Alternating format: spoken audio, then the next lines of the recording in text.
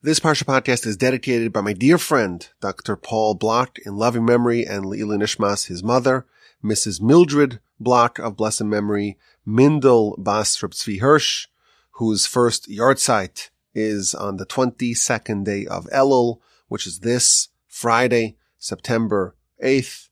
May her soul be elevated in heaven. Two quick programming notes before we start.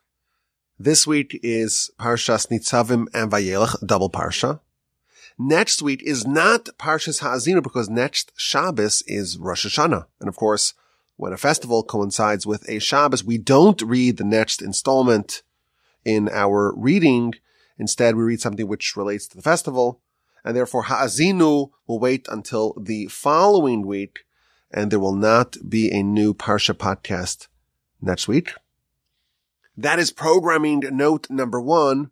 Programming note number two is that we will have an extra segment after the question. After the ITU has been raised, we'll have a special segment with a very special guest. So don't leave early, even if you tend to do that on other weeks. This week we have a double Parsha, but it doesn't really make the reading longer. We have the shortest and the second shortest parshas in the Torah of the 54, 40 and 30 verses respectively. So even when you put them together, it's only 70 verses, which is shorter than average. The average is 108 verses. And we're following Moshe on the last day of his life. In fact, the rest of the Torah, Nitzavim, Vayeilech, Ha'azinu, V'zos HaBracha, the final four parshios in the Torah, are all happening on one day. It's the last day of Moshe's life, and he gathers the nation for one final parting message. And he tells them, Atem Nitzavim, you're standing before Hashem your God. And Rashi tells us that Moshe gathered the entire nation, everyone, on the day of his death for one final covenant to be forged between them and the Almighty. And he tells them, you're all here, and he lists all the different classes and cohorts of people, and you're here to accept a covenant with Hashem, your God. You commit to accept him as your God, and you will be his nation. And this agreement is active, not just with you, but with future descendants. And if there's someone, a person, a man, a woman, a tribe, a family, then maybe they have some misgivings and they want to emulate the idolaters. Moshe tells them, you won't get away with it. And you will cause the nation to be exiled and the land to be destroyed in a way akin to Sodom and Gomorrah. And of course we know now with the hindsight of history that Moshe is foreshadowing, he's prophesying about the events that will actually happen in the future. And then chapter 30, we read about the reclamation. The nation, in their lowly state, in exile, will remember God and return to God, and then they will be recipients of blessing.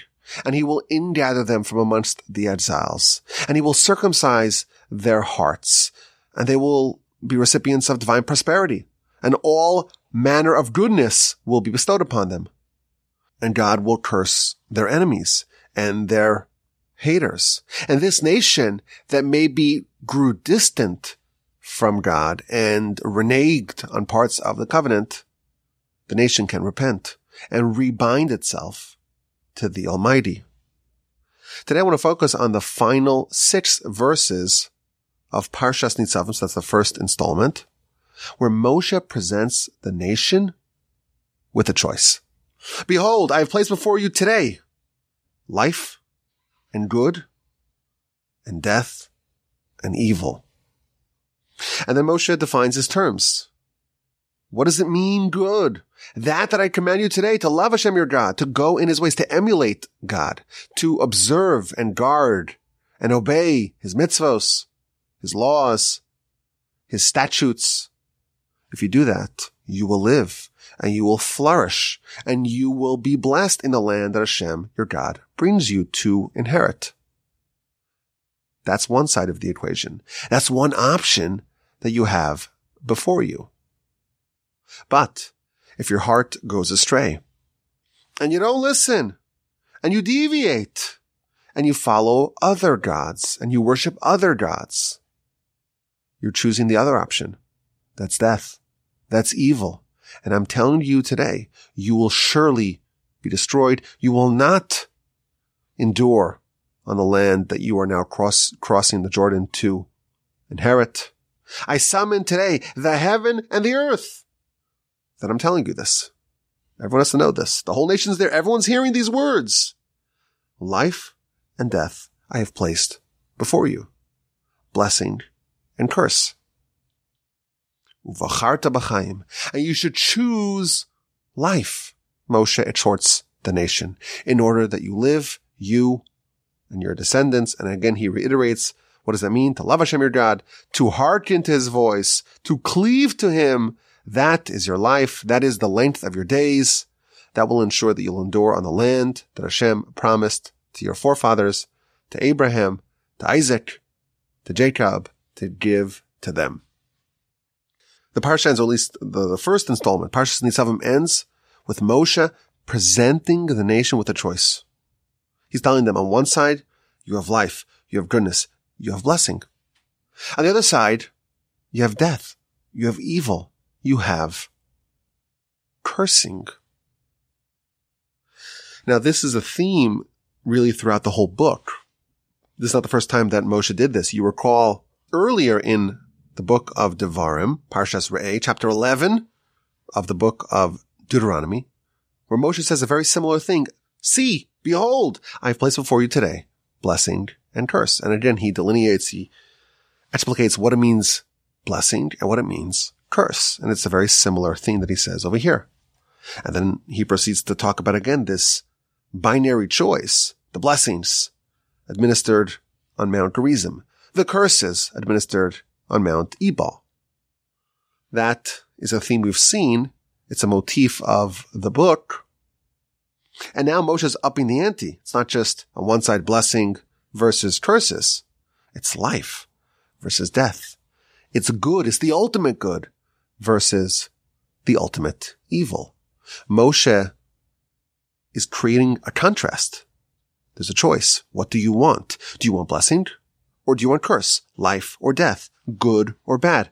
Mount Gerizim or Mount Ebal? We like, of course, to have optionality. Keep options open, play for both teams. And Moshe says, no, you have to choose.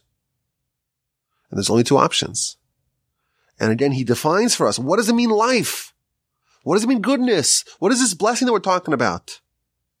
It's to love Hashem your God and to emulate God. In this world, we have choices. We could choose how we behave. And everything that we're taught about God can be instructive, because if God behaves in a certain way, then goodness by definition, life, blessing by definition is that. And therefore, if we emulate God, we're choosing to cleave to God and to his choices, and thus to life, to blessing, and to goodness. The mitzvos, what are these mitzvos? What's the definition of mitzvos? A lot of people think, well, mitzvos, these are laws, these are a framework, stricta of living. Moshe's defining mitzvos for us. The definition of mitzvos is life. The laws are life, are goodness, are blessing. And they result in proliferation, in blessing, in flourishing. And there's death. And that's the repudiation of God. And that's if, God forbid, our heart veers away and we don't hearken, we don't listen to God. And we go astray and we deviate and we worship other gods. We abandon the Almighty and choose others. And that is a curse, and that is evil, and that's death. Moshe is telling the nation, you have a choice. And there's a conflict here. There's tension. There are two worlds, one of blessing, one of goodness, one of life, and the other one is death. It's a curse. It's evil. And you have to choose, which one will you prioritize? Will you prioritize the good life, the eternal spiritual life, or the transient, ephemeral, passing, fleeting world. There are two paths. Which one will you choose? Your life, the objectives that you set for yourself in life, they can be very different. Which agenda are you undertaking? Do you want this or do you want that? Do you want good or bad? Do you want life or death? Do you want blessing or curse? And if you read Moshe's choice narrative, if you will, to the nation, Moshe doesn't just tell us that we have a choice and what the choice is. After Moshe says there's a choice and there's life and there's goodness on one side and there's death and there's evil on the other side, and what's good and what's evil, what's life and what's death. After Moshe creates that contrast, the verse tells us, the Moshe tells us to choose life. He summons the heaven and earth as witnesses. And he's telling them, he reiterates to them, I've placed before you life and death, blessing and curse. Uvacharta b'chaim, you should choose life. Moshe is urging the people to choose life so that you live, you and your descendants. And I think this raises an important question. Why is there a need to be told to choose life? Well, it's obvious, if the only options are on one side life, on the other side is death, everyone would choose life. There's two doors. Which one are you going to choose? One says life, one says death. Which one will you choose? It's obvious.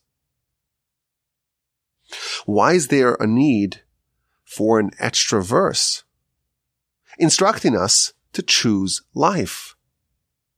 Isn't that patently obvious?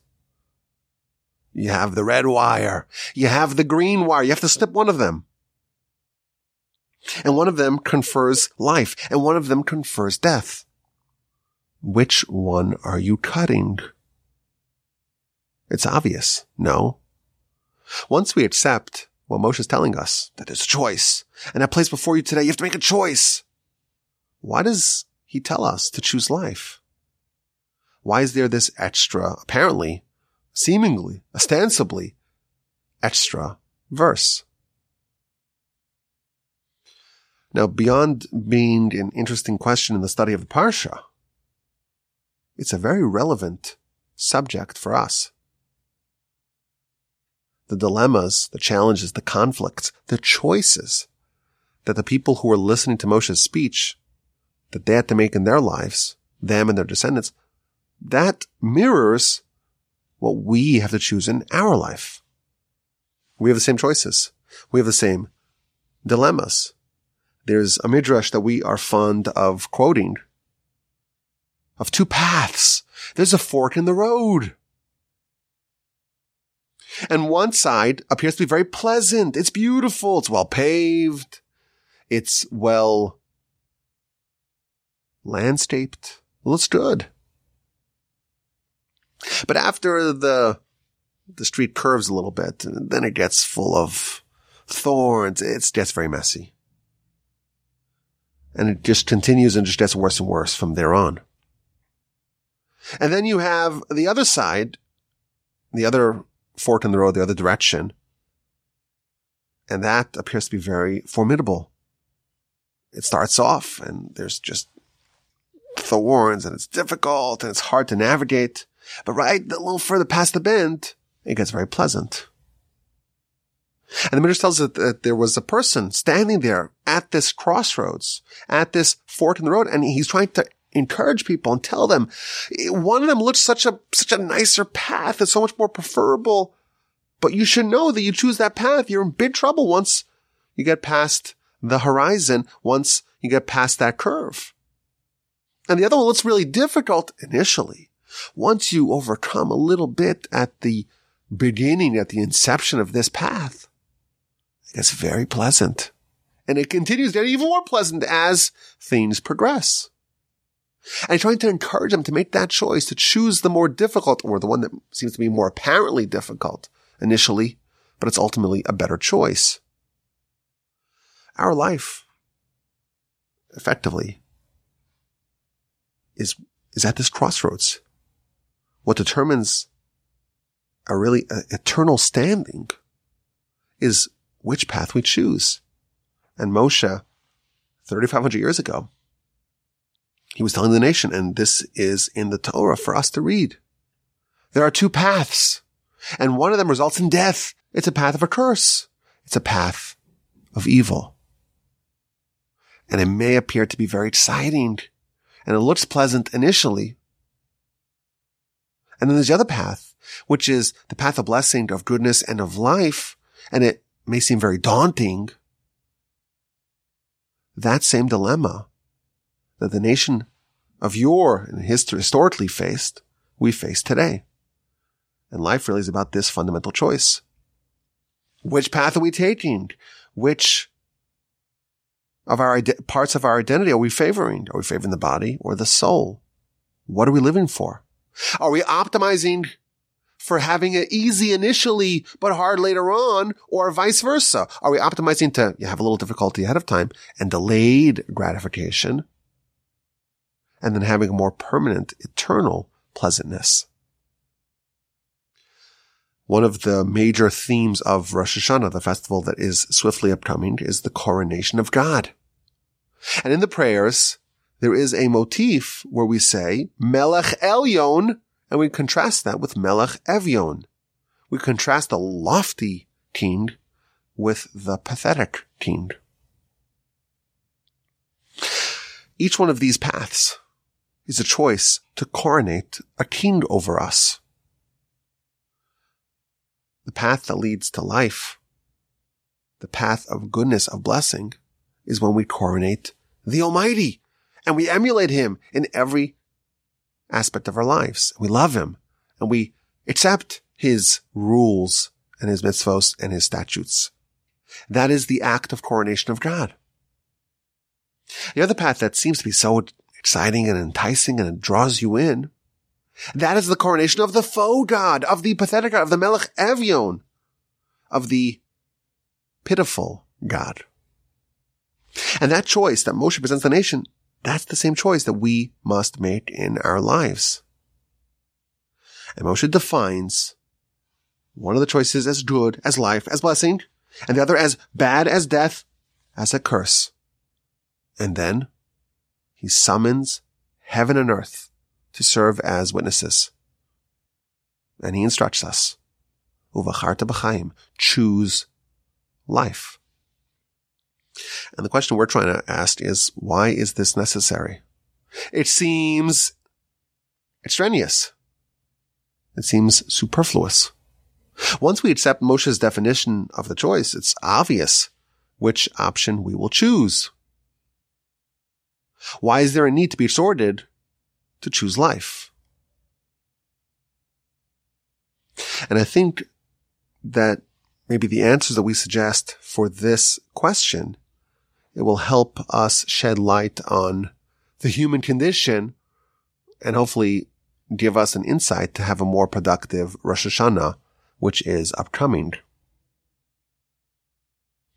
This notion of having a choice, of being at a crossroads, of being at a fork in the road and having options before us, and one of them being an option of life and one of death, and we still have a choice. That is uniquely human. Angels they're not capable of choosing anything but life, whatever life means to them. Animals, similarly, again, whatever life means to them, they cannot choose the opposite of that. It's only us. It's humanity and humanity alone. We can know what's life. We can know that one path is life and it's good and it's blessing, and still make a different choice. This is an astonishing discovery and quite a frightening one. We have to be told what to choose, because it's possible, even if we know the nature of the choice, for us to choose otherwise. There's goodness, there's blessing, There's life. Those terms really encapsulate everything that we want. And knowing that, it's possible still for someone to choose otherwise. It's not enough to be told, this is the reality of this choice. Go make it on your own. We have to be told to choose life. It's an unbelievable thing. It's a terrifying thing of what a human even means. And there's another element over here. The Torah instructs us to choose life. It doesn't say, well, either one's okay. You have a choice, and you are obligated to make the better one, to choose life, to choose blessing, to choose eternity, to choose goodness. We may have a tendency to say, you know what, Moshe, it's great. The life, blessing, and goodness, this whole eternity thing you're talking about, and yeah, I'm sure you're right. Around the bend, it gets much more pleasant, the other path. It sounds wonderful, but I want to forgo it. I want to forfeit it. I want the path that starts off pleasant. Okay, it gets rough afterwards. I'll deal with it then. My life, my choice. That is no longer tenable. It's obligatory to choose life. It's not only a good idea. It's not only the rational choice. It's obligatory. We are obligated to choose life. We're obligated to choose goodness. This life that the Almighty wants for us. The life of mimicking, emulating God, embracing God, cleaving to Him. The life that results in what Ramchal calls the greatest pleasure and the greatest delight. The highest zenith, the apotheosis of the human possibility to have an association with the divine, to have a touch point with eternity. That greatness, it's not optional.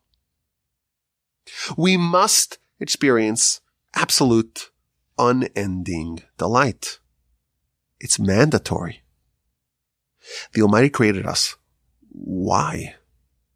Why did God create us? That's a deep question.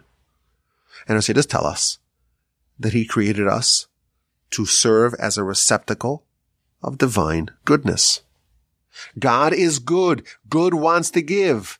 Good wants to give good perfectly.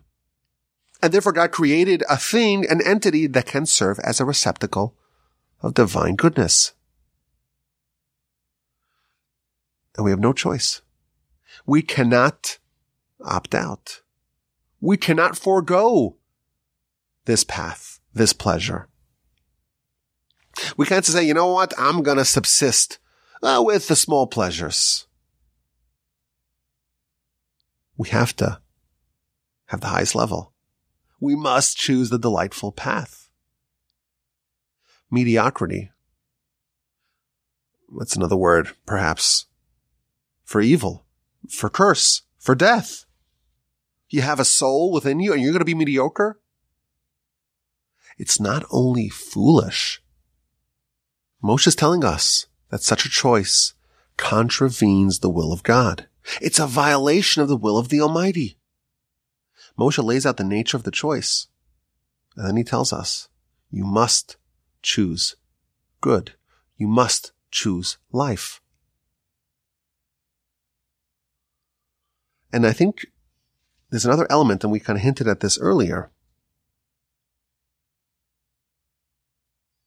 The other path, the path that results in death, the path of mediocrity, the path that it's a curse, that's evil, in the words of Moshe. It's initially pleasant, and therefore it is seductive.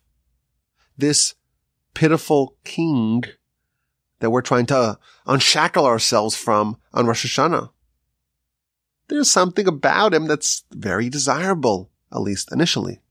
It seems initially to be a preferable path. And Moshe reveals that this is a path that leads to death. But that's not enough. In order for us to have the strength, the fortitude to overcome our initial draw, our initial attraction to that path, we have to know that we are obligated to choose life. Moshe tells us this is death. And we're like, actually, it looks like it's kind of awesome. It looks much more fun than what you're proposing, Moshe. To love God and to follow his ways and to follow mitzvahs. That doesn't sound like fun at all. That's what we're going up against here. Because by default, the way we see the world is that while Moshe is telling us his life and blessing and goodness, it looks like a slog. It looks cumbersome. It looks difficult. Those thorns are quite spiky. And the other path is really exciting. And it really tantalizes us. It's not enough for us to be told by the greatest prophet of all of what these paths are actually about. It has to be mandatory. That's the only way that we can overcome the Yetzer Hara. I think this is a very profound insight. But I don't want to stop here. If this is going to be the last Parsha about this before Rosh Hashanah, we have to go a little further. I want to share maybe another angle to this question. Ubacharta b'chaim. You should choose life. You must choose life. You must choose life. What does it mean to choose? And what does it mean life? My grandfather, blessed memory, used to quote the Rabbeinu Yonah, who says something very surprising. He says that there is a mitzvah to choose. Bechira, which means to choose. It's a mitzvah, and it's a lofty level to make a choice. Choice, he's telling us, is something that we don't necessarily do. It's something we have to earn. And this very much violates our understanding of free will. You know, we assume that, well, man has a choice. Man, when I say man, we mean mankind, humanity. The default state of humanity is that we are thrust into situations where we need to make choices. And some make good choices, some make poor choices, but we're always making choices. Humans, we have free will, and therefore by default, we are choosers. Rabbeinu Yonah says otherwise. Making choices, it's quite a lofty state. And it's actually one of the 613 mitzvahs is to choose. And that's a powerful insight. We're talking about these two paths, and Moshe's laying it out, and he's revisiting this idea multiple times throughout the book, that there are different paths, and look, I'm in places before them, and there's life on one side, and there's death on the other side, and there's blessing on one side, there's curse on the other side. There is goodness and evil. And you have to make a choice. And we understand that this is a choice that we need to make as well. But how many people are actually making a decision which of these paths to choose? How many people actually consider what Moshe is saying and examine where's the blessing, where's the goodness, where's the life on one side of the equation, and what's this curse, this evil, this death that Moshe is referring to on the other? How many people are proactively making a choice to choose one of the two paths? I would venture to say that an overwhelming majority of people don't ever choose. Of course, they have to live, but it's never, or it's frequently not, it's rarely a result of a decision. People veer. People try to straddle both sides. They nibble a bit over here, and they turn around and go back to the other side and check that out a little bit. And they have these moments, these flashes, these spates of life and blessing and a little bit of this and a little bit of that. And they're periodically here and periodically there. And they kind of slosh around And of course, their family background and their education and their community and their circumstances influence this a lot. But how many people are actually choosing? How many people are considering the options and making a decision? To do that, you really have to work hard. You have to have a certain presence of mind, a clearness of mind, and actually evaluate the claim, the options, and make a decision of which path you want. Most people never do that exercise. To do it, it's kind of hard. You have to be very mindful, to be aware, to be kind of a thought out person. And that's vanishingly rare. So the first thing Moshe is telling us, not only do you have a choice, you have to choose. You have to make a decision. And yes, you should choose life. We'll get to that part of Moshe's instruction. But don't just default to life. Don't just say, well, I'll just do what everyone else does. I'll go with the flow. I'll follow what everyone else does. I'll taste a little bit here and taste a little bit there and hopefully taste more good than bad. Choose. Make a decision. And of course, I would venture to say that this is true even on a more granular level.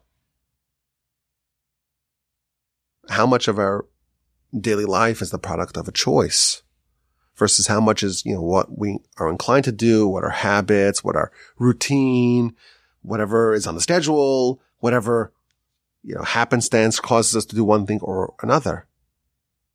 Is it crazy to say that actually deploying our free will, making an active choice, is it fair to say that it's actually something which is quite foreign to us? That's a terrifying notion, but maybe that's what Moshe is saying. You have to choose. It's not just enough to be aware of that and to have these two possibilities before you. You have to actually make a choice. And what happens when you choose life? Moshe says, choose and choose life. My grandfather, of blessed memory, used to say that the Torah has a very different definition of life than we typically do. Perhaps you recall what happened in chapter, I think it's 46 or 47, maybe. I don't remember exactly where it is. Should have looked it up before the podcast. Okay. In Genesis, when Jacob, upon discovery of the fact that Joseph is still alive, he goes to visit him. And the verse tells us that he met Pharaoh. And Pharaoh asked him, how old are you? And Jacob gives a quite convoluted answer. He says that the days of the years of my sojourns are 130. But the days of the years of my life are much fewer and worse than the days of the years of my life, of the lives of my antecedents. And amongst their years of their sojourns, they had a higher proportion of years of life than I do. It's a very long answer to a simple question. How old are you? I'm 130. That's not what Jacob says. He differentiates between years of life and years of sojourn, of existing, of subsisting, of breathing, of being around and appearing to be alive. The verse says, Ubacharta b'chaim, you should choose life. The Torah's definition of life is much more proactive than just, your heart is beating and there are signals in your brain and you're eating and then you're digesting and you are embracing the oxygen, incorporating that into your lungs, spreading that throughout your body, and having all your systems work, and the circulatory system and the nervous system and brain activity, and you have to sleep at night. That's not life. What does it mean, life? It's a totally different level. It's when you realize that you're here for something. You're here on a path. There's a path. And you're choosing one of the paths, the path of life. And that's a path which is initially difficult because you're defeating the Yetzer Hara. And it's a path of emulating God, of loving God, of having this touch point with God for eternity. It's an understanding that, well, if God created you, He wants you for something. You're not here to just exist. You're here to do something, to accomplish something. You're like an angel. You have to figure out what that mission is. To live life as such, where you're very proactive about what that actually means. That's life. That's not just breathing. That's a much more purposeful life. And Jacob, in his humility, is saying, well, actually, most of my life, it's just been, just existing. And very few, as a percentage of the years of existing, very, very little was actually living. That's Jacob's humility. The truth is, he lived life to the maximum. But this is what the Torah is telling us. There's a choice. Choose. The first thing, choose. Make a choice. Don't just follow whatever direction life takes you. Make a choice. And the choice should be life. Live. Don't just exist. And of course, this is a very fitting message to read before Rosh Hashanah. It's not a coincidence. The whole Parsha is all about repentance and about the consequences of our behavior and about making good choices. This is the exercises of the festival. It's the time to ask ourselves, what are we doing here? Have we made a choice? Have we chosen a path? Are we happy with the path that we chose? Have we even thought about it? We're not going to be around here for that much longer.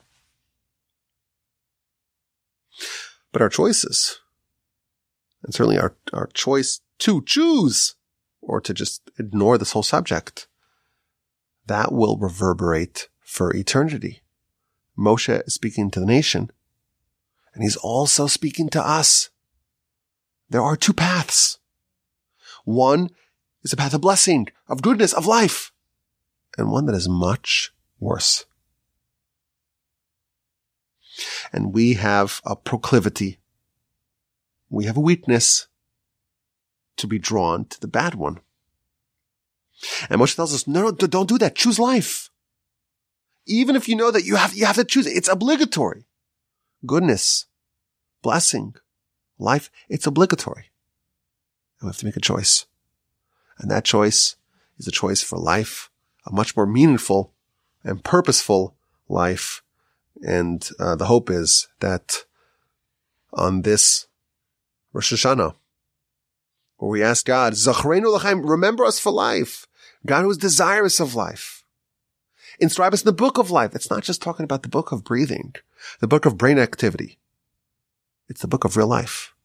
And if we take a choice towards the right path, the path that may be a bit daunting initially, but we take a choice, we have the courage to make that choice and to embark upon that perilous, or at least initially perilous journey, the Almighty will remember us for life and inscribe us in the book of life.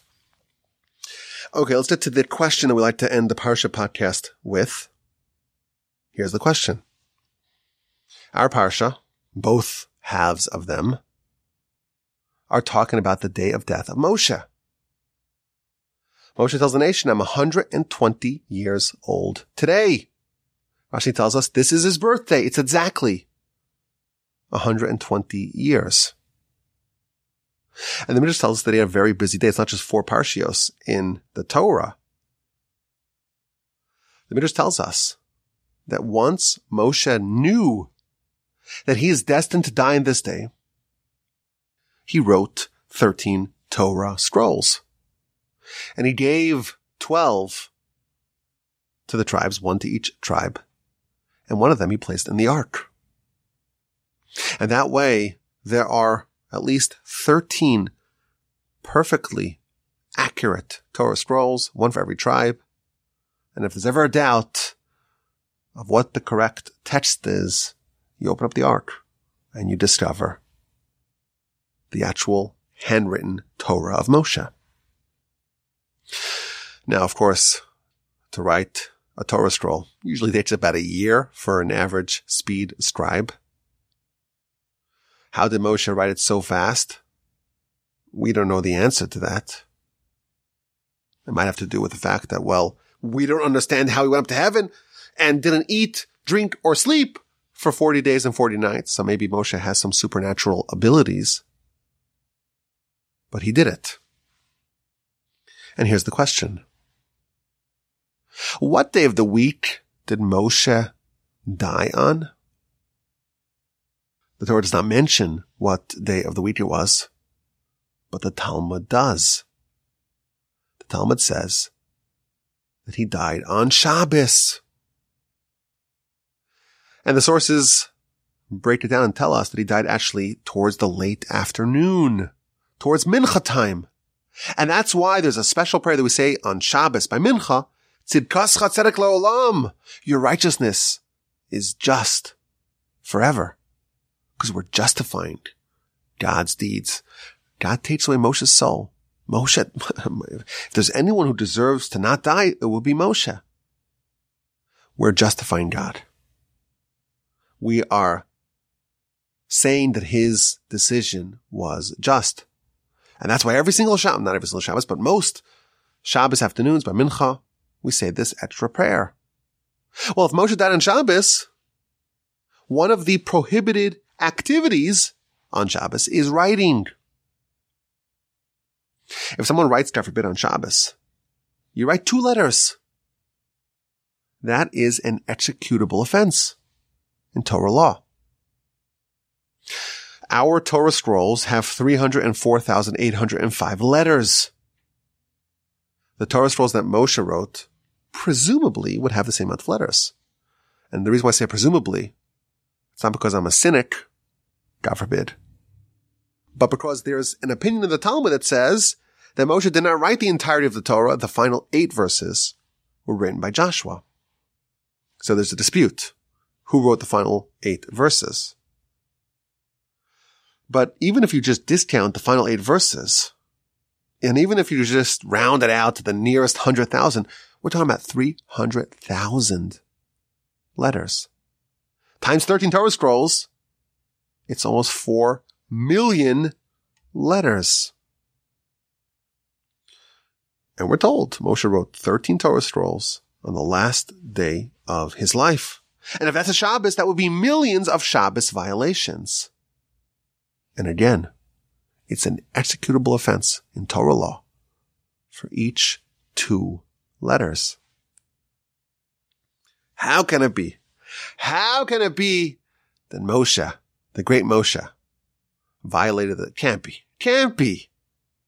This question, it's a fun question. It's asked by some of the earliest commentators, and there are some lofty answers. And some suggest, well, this is proof that he did not die on Shabbos. And maybe the reason why we say the special prayer to justify God, it's not for the death of Moshe, but it is for the wicked returning to Gehenom, those who are wicked and are suffering in Gehenom. On Shabbos, they are off the hook. And towards the end of Shabbos, they go back to purgatory. And we're justifying God, so to speak. There are other answers. Maybe he died on Friday, but he was buried by God on Shabbos by Mincha time. And that's why we justify God's judgment then. Others suggest maybe it was a prolonged death. It started on Friday, it finished on Shabbos. We know there is a very elaborate description of the death of Moshe in the Midrash, so it may have been more protracted. There's a Kabbalistic answer, and that is this I found to be very interesting. The soul, of course, departs from the body at death, but it sticks around. It hovers around for another day. Maybe to see if it could go back. Maybe it's uncertain where to go. And therefore Moshe died on Friday, but his soul didn't really leave until Shabbos. Or perhaps Moshe did in fact die on Shabbos, but he didn't write like we write. He wrote in the same way that he killed the Egyptian who was striking the Hebrew man in the beginning of his narrative, in the beginning of the book of Exodus. Moshe spoke and struck down the Egyptian. Rashi tells us he killed him with the name of God. And that's how he wrote these Torah scrolls. And the prohibition to write on Shabbos is only if you write in a conventional way. But if you know, this is what the sages say, if you know how to write using the name of God, that would be permissible on Shabbos. Regardless, it's an interesting question. If Moshe died on Shabbos, how did he write 13 Torah scrolls on the day of his death? A fascinating question. And before we sign off, I have a very special segment with a very special person. What is your name, young lady? Miriam Wolby. I am here with Miriam Wolby, my daughter, and she celebrated her bat mitzvah, or as we like to say, bas mitzvah, this week, even though her actual birthday was in the summer, but because we were out of town in the summer, she had a celebration here in the Torch Center with her friends this week. And during this birthday party / celebration of the bat mitzvah, there was a mitzvah that they did together. All the girls made a dough. And when you make a dough, you remove a piece of the dough and you're supposed to give it to the Kohen, ideally. And that's the mitzvah of challah. And of course, if you're going to embark on a life of mitzvahs, what a better way. There's no better way to do it than to actually do a mitzvah. So that's what they did. And Miriam had a short speech that she gave about this mitzvah. And I'm inviting her here now on the podcast to share with the wonderful Parsha podcast audience what she said about the mitzvah of challah. You ready to start, Mir? Yeah. Okay. This is the mitzvah of challah, where we are commanded to take a portion of the dough and give it to the Kohen. Today, because we don't have a Beis HaMikdash, we don't give it to the Kohen. Instead, we dispose of it. This is a very fitting mitzvah to do at a bas mitzvah celebration. When we study it, we discover that the mitzvah of challah is a very special one.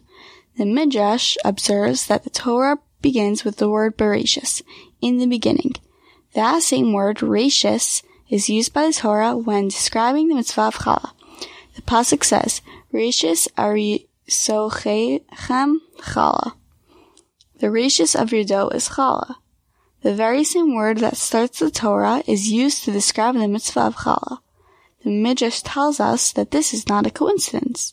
The reason why the Torah uses the same word to describe challah as it does to describe the beginning of the word is because challah is the reason why the world was created. Why did Hashem create the world? Why did Hashem do Bereshis? The answer to Bereshis of creation is Reshis of challah. The reason why Hashem created the world is because of the mitzvah of challah. This tells us that the mitzvah of challah is much more than a nice gift that we give to the Kohen. Challah has a very deep meaning and power to it that relates to why Hashem created the world. What is the secret of challah? The Maharal says something fascinating. He says that challah is a mitzvah done from a mixture. Before you have dough, you cannot fulfill this mitzvah. Only after you mix the flour and water together and create a dough, only then can you separate the challah. Challah is a mitzvah done from mixtures. If you only have flour, you cannot separate challah. If you only have water, you cannot separate challah. Only from dough, from a new thing that is a mixture of flour and water, can you separate the challah. Challah symbolizes the ability to fulfill the will of Hashem from mixtures. The mixture of different things is a hallmark of this world. In our world, we have good and bad.